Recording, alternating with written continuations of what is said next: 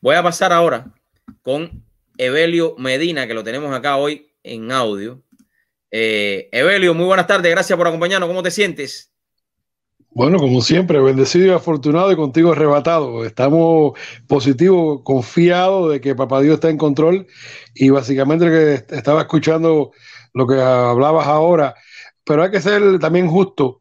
Lindsey Graham anoche, tú sabes que aportó $500,000 a lo que es la campaña de la defensa para el presidente, porque como bien dijo aquí y hemos hablado de las elecciones, si el patrón que no hubiera sido los cubanos defendiendo lo que es la libertad en contra del comunismo, el socialismo, no hubiera salido a votar y por eso se ha dicho nacional, internacionalmente, que los cubanos de Miami, si Dios quiere, se termina ganando esta campaña, fueron las personas, la clave para la victoria, no solamente de Trump, pero también de Jiménez y de María Elvira, porque salimos a defender lo que nosotros conocemos. Así que hay que personas como mismo Lindsey Graham, Marco Rubio, yo sí pongo nombre, entonces ese tipo de personas tiene que salir ahora a defenderlo, no antes, ahora es cuando hay que defenderlo. Obviamente que estamos tomando, yo llevo, pues qué te puedo decir, desde la madrugada hemos reunido las diferentes, ahora es el momento de las cortes, como dijo el presidente hoy,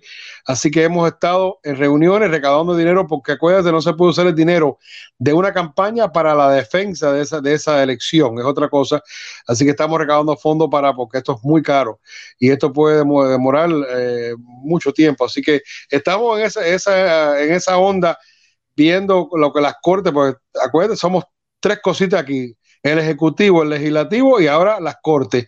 Las cortes van a tener que tomar carta en el asunto, como yo puse, porque tú sabes que estoy incógnito cerrado, no salgo ni en Facebook, me cerraron todo. Así que, qué frustración. Evelio, ¿cuál es tu proyección de todo esto que está sucediendo en las próximas semanas?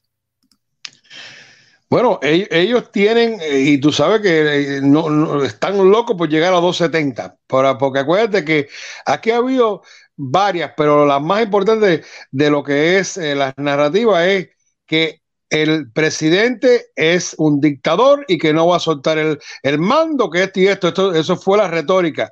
Y el presidente muy hábilmente, porque lleva 4 años en esto, dijo, mira, la única manera que estas personas pueden ganar es robándose la campaña. Y que creo que tú y yo hablamos más o menos porque tú estabas en el aire y estabas moviéndote, estabas en diferentes lugares. El martes, vamos a decir, no te puedo decir exactamente, debo decir entre 10 y pico y 11, cuando se pronunciaron Florida para Trump, armaron el plan B. Porque fíjate, pararon de contar. ¿Cómo tú vas a estar?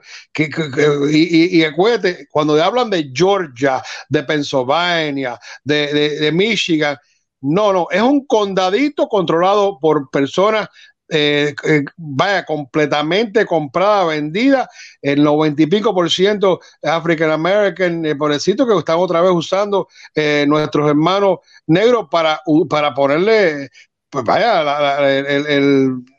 la mala, vamos a decir la mala. Así que unos condados dentro de esos estados cerraron. Oye, ¿cómo va a haber 700,000 votos adelantados?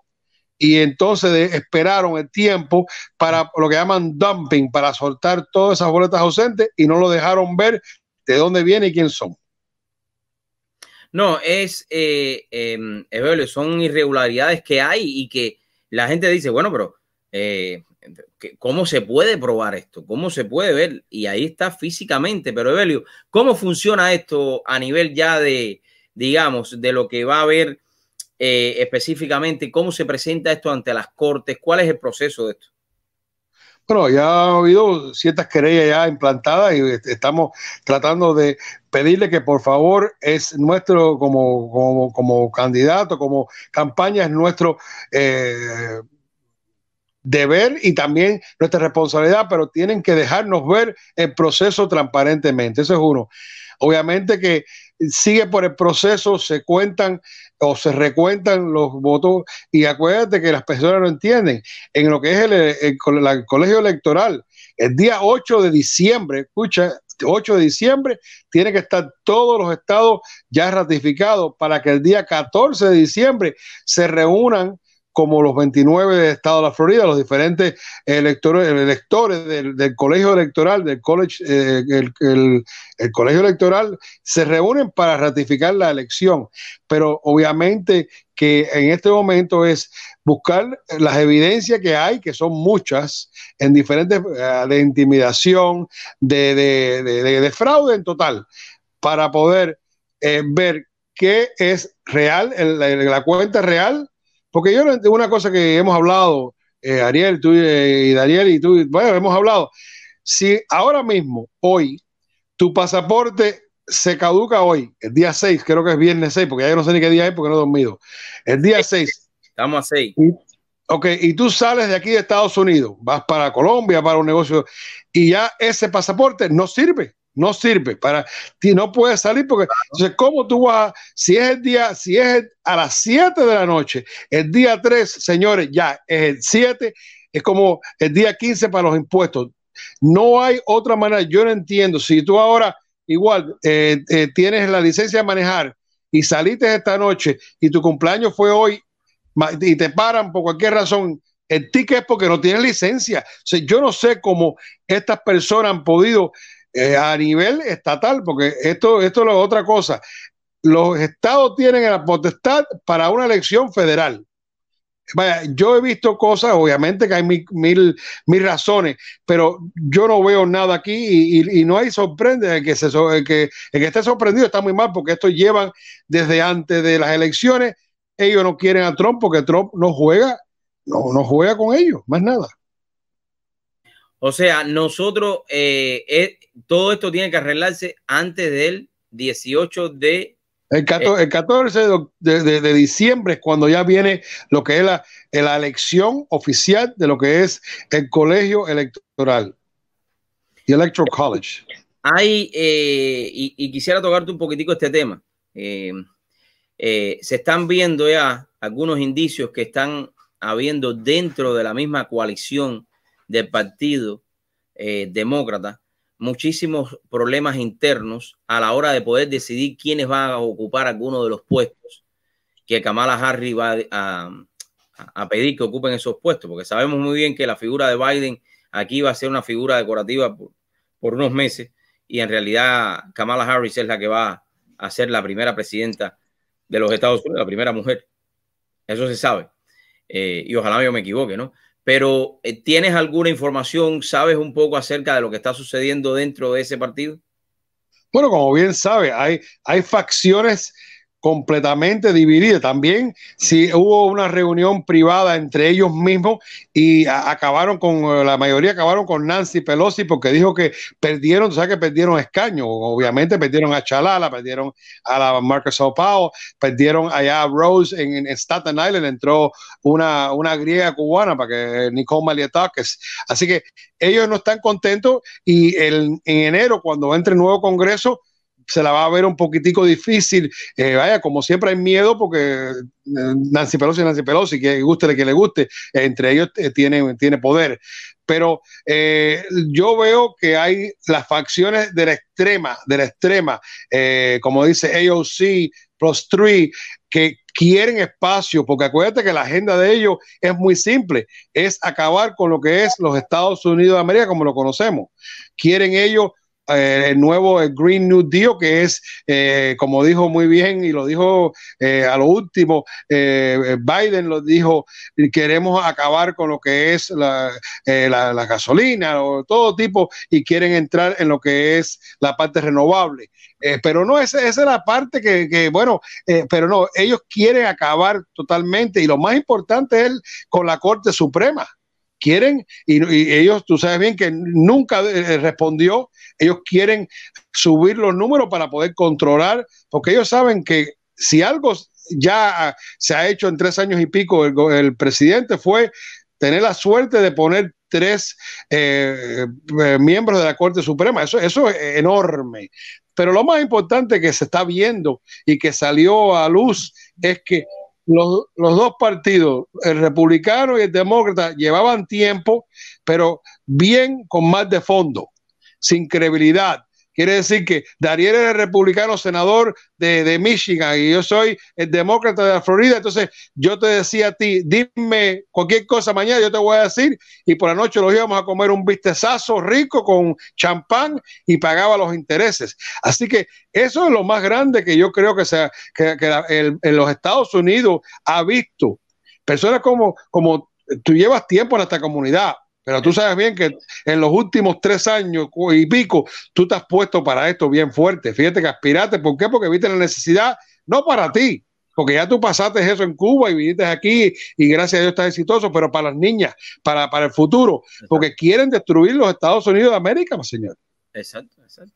Y es triste como todavía las personas ven esta misma frase que tú acabas de decir, quieren destruir los Estados Unidos. Cuando tú se lo dices a alguien, la gente no te hace caso, ¿verdad? Vaya, yo no entiendo eso. Y la gente que no te hacen caso son la gente que gracias al capitalismo de los Estados Unidos se hicieron exitosos y con mucho dinero. A mí lo que me duele es, y sin envidia, porque yo no creo en eso, es las personas que de verdad se han beneficiado en grande. Y te digo nombre, Jorge Pérez, Mike Fernández, Sergio Pino, entonces abogando por lo que perdimos en nuestro país y quieren ellos esta porquería. Pero como tú, para responderte un momentico lo de Kamala, correcto, Kamala, y vamos a ser real, que es la diferencia entre Trump. La gente sabe que Trump era el que estaba en control como presidente. Con estas 2 personas, Biden y Kamala, tienen personas nefastas atrás de ellos con su agenda. Así que eso va a estar muy interesante. Yo creo, sinceramente, creo que todavía esto no se ha acabado. Lo que sí quieren, como dije, llegar a 270 para decir que la presidencia, si gana por las cortes, por cualquier razón, porque acuérdate que hay otro punto. Después del 14, el Congreso, que está hablando de la Casa de Representantes, no el Senado, hay una parte de lo que es la Constitución que puede ir al Congreso también, y nosotros tenemos 26 estados, no mayoría en la Casa de Representantes, tenemos 26 estados a 24 que podemos nombrar el presidente al nivel de la Casa de Representantes. Eso es otra cosa que poca gente sabe también de eso. Yo he dicho en las entrevistas que me han hecho que la única manera que perdemos es, y yo no lo veo porque hoy mismo lo ratificó el presidente, es que el presidente ya diga, ya estoy obstinado de esta locura porque es demasiado la falta de respeto y me voy para la casa. No creo que lo haga porque ese no es su modus operandi.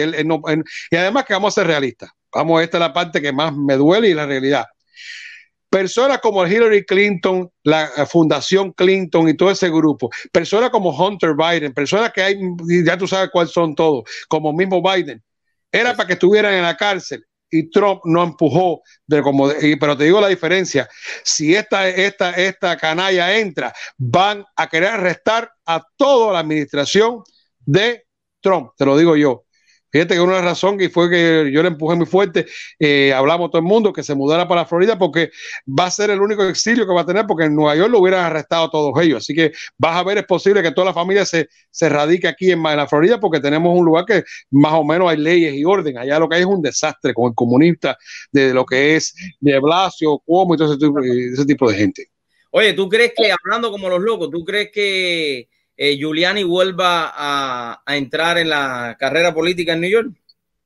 Acuérdate que se rumoró que el hijo sí, el hijo Giuliani, pero es que ya la gente de Nueva York, y si tú te fijas los números de Nueva York, no estoy hablando de Manhattan porque tú sabes lo que hay ahí, pero al norte era 40 y pico % Trump, así que yo espero, yo le hablé y le dije, oye, viejo, los hace falta, aunque sea uno porque el reguero que tienen allí no se puede, no te puedes imaginar.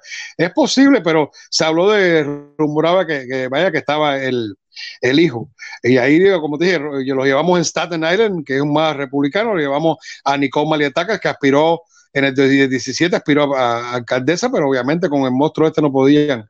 Pero bueno, yo te digo que ahora empieza la campaña para mismo Nueva York, Hialeah también, vamos a ver lo que pasa, Miami, que va a estar interesante también, porque acuérdate que hoy por hoy lo que te dije, Bobo no cobraba, y por más de casi 100,000 votos, no sé cuánto, 80, 100,000 votos, la Lavín Cava ganó. Vamos a ver si se porta bien, pero ella tiene una agenda que no es la de nosotros, te lo digo yo. Oye, Belio, unas palabras de aliento en estas horas, por lo que nos has dicho, creo que esto va a durar días, ¿no? Yo creo que sí, y yo te digo sinceramente, si el proceso que es la Corte en este momento, y has visto que el presidente está bien mensurado, está más tranquilo, está viendo que está el proceso, porque hay tanta, no voy a llamarle fraude, pero vamos a ver como tú usaste la palabra, incongruencia, que cosas que no hacen sentido, porque si hubieran continuado lo que es el conteo en ese momento, ya hubiera sido presidente, así que aguantaron. Pero yo pienso que el sistema de este país ha durado 240 y pico de años porque es sólido. Las cortes van a tomar, hasta me siento bien, un puntico, como tú dices, un puntico interesante es que el Senado se mantuvo, creo que 51 o 52 votos, no estoy seguro todavía, pero tenemos el Senado, que es la casa elegante, la pensante, de no los locos que están en la casa de representantes, lo que hacen es una agenda. Así que yo estoy viendo que la Corte luce bien. Obviamente no va a ser, esto es parte de la campaña, porque la gente lo entiende. No, yo aspiré y el último día de la campaña mía es el día 3. No, ahora es cuando la campaña, ahora es cuando, como dicen nosotros aquí en Jayalía, el macho lo hace mariquita. Cogemos el plátano macho y lo hacemos mariquita o no. Yo estoy esperando que, y acuérdate que hemos hablado también, que Trump le gusta esta arena de la Corte. Él ha usado la Corte toda su vida para llegar a donde está. Así que yo me siento, confiado en Dios, no me siento bien porque esto lo hemos lucido mundialmente como un desastre, pero no era de esperar porque ellos han hecho todo menos matar al presidente para acabar con él. Así que estamos fuertes, estamos esperando, como dijo él, y le dijo a un grupo de personas, stand down and stand by, pero estamos preparados. Lo que no queremos en este momento, y yo sinceramente estoy orando, es que estas personas por años querían llevarlo a una guerra civil. No va a ser positivo eso, así que hay ciertos pasos todavía, así que me siento, como te dije, optimista porque hay ciertos pasos que hay que tomar y los números están ahí, especialmente si se ve el fraude colectivo que han hecho en esos lugares específicos. Evelio, gracias por la oportunidad de compartir con nosotros. Te invito para, si estás cerca, hoy a las 7 de la noche, en unos minutos, estaremos frente a la carreta de la 87 y la 40 en apoyo a nuestro presidente Donald Trump. Para todos aquellos que estén en el área y quieran pasar, estaremos ahí en la 40 y la 87, o la 87 y la 40, porque yo lo decía, Evelio, yo soy muy, yo creo que he aprendido, yo lo decía ayer en una reflexión, en la vida, cuando tú aprendes o cuando tú sabes el significado de la verdad, tienes que decir la verdad. Y yo creo que en estos momentos han habido muchísimos republicanos que ganaron las elecciones, muchísimos republicanos que ya están en puestos en el gobierno, que estuvieron aquí apoyando al presidente Donald Trump, que estuvieron al lado del presidente Donald Trump cada vez que venía algún viaje, ay, porque yo quiero estar ahí, ay, porque... Y yo los vi, y ellos saben quiénes son. Yo sé que hay algunos que también están apoyando en este momento al presidente también. Y déjeme decirle una cosa, no es apoyarlo cuando el presidente está equivocado, pero si el presidente está correcto, yo creo que simplemente enviarle un mensaje a través de las redes sociales, hoy un mensaje, vamos a contar los votos, vamos a ver, no sé, y veo que hay una frialdad en ese sentido. Yo sé que tú compartes un poquito esa idea conmigo, pero creo que eso no me gusta. Eso no estoy de acuerdo con eso. Es que, mira, yo siempre he dicho que el que no crece perece. Estamos hablando de esto es evolución. Pero tú sabes bien que la parte esa que lo has tocado muchas veces, que la persona se le olvida la parte de la gratitud. La gratitud es muy difícil, eso no se enseña en una hora.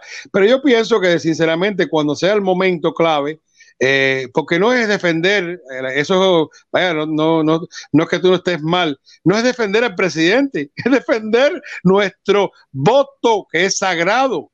Aquí no, el presidente no tiene que ver nada con esto, él se va mañana y más o menos tiene su avioncito y tiene Secret Service. No, él quiere, y siempre lo ha dicho, que eres la diferencia o la pared entre la ley y el orden y la anarquía. Él siempre lo ha dicho, que no van, me están atacando a mí porque yo estoy defendiendo a ustedes. Así que es importante, por eso hoy hablamos con Arielito de los Cubans for Trump para hacer algo en su momento dado, porque sinceramente ahora el momento dado es de buscar toda esta información, ir a presentar las diferentes querellas diferentes, y en el momento dado este pueblo tiene que levantarse, pero en masa, para defender no al presidente, a nuestro sagrado voto, porque lo que están haciendo es anulando el voto tuyo, mío y de todo el mundo, los radioescuchos y los televidentes.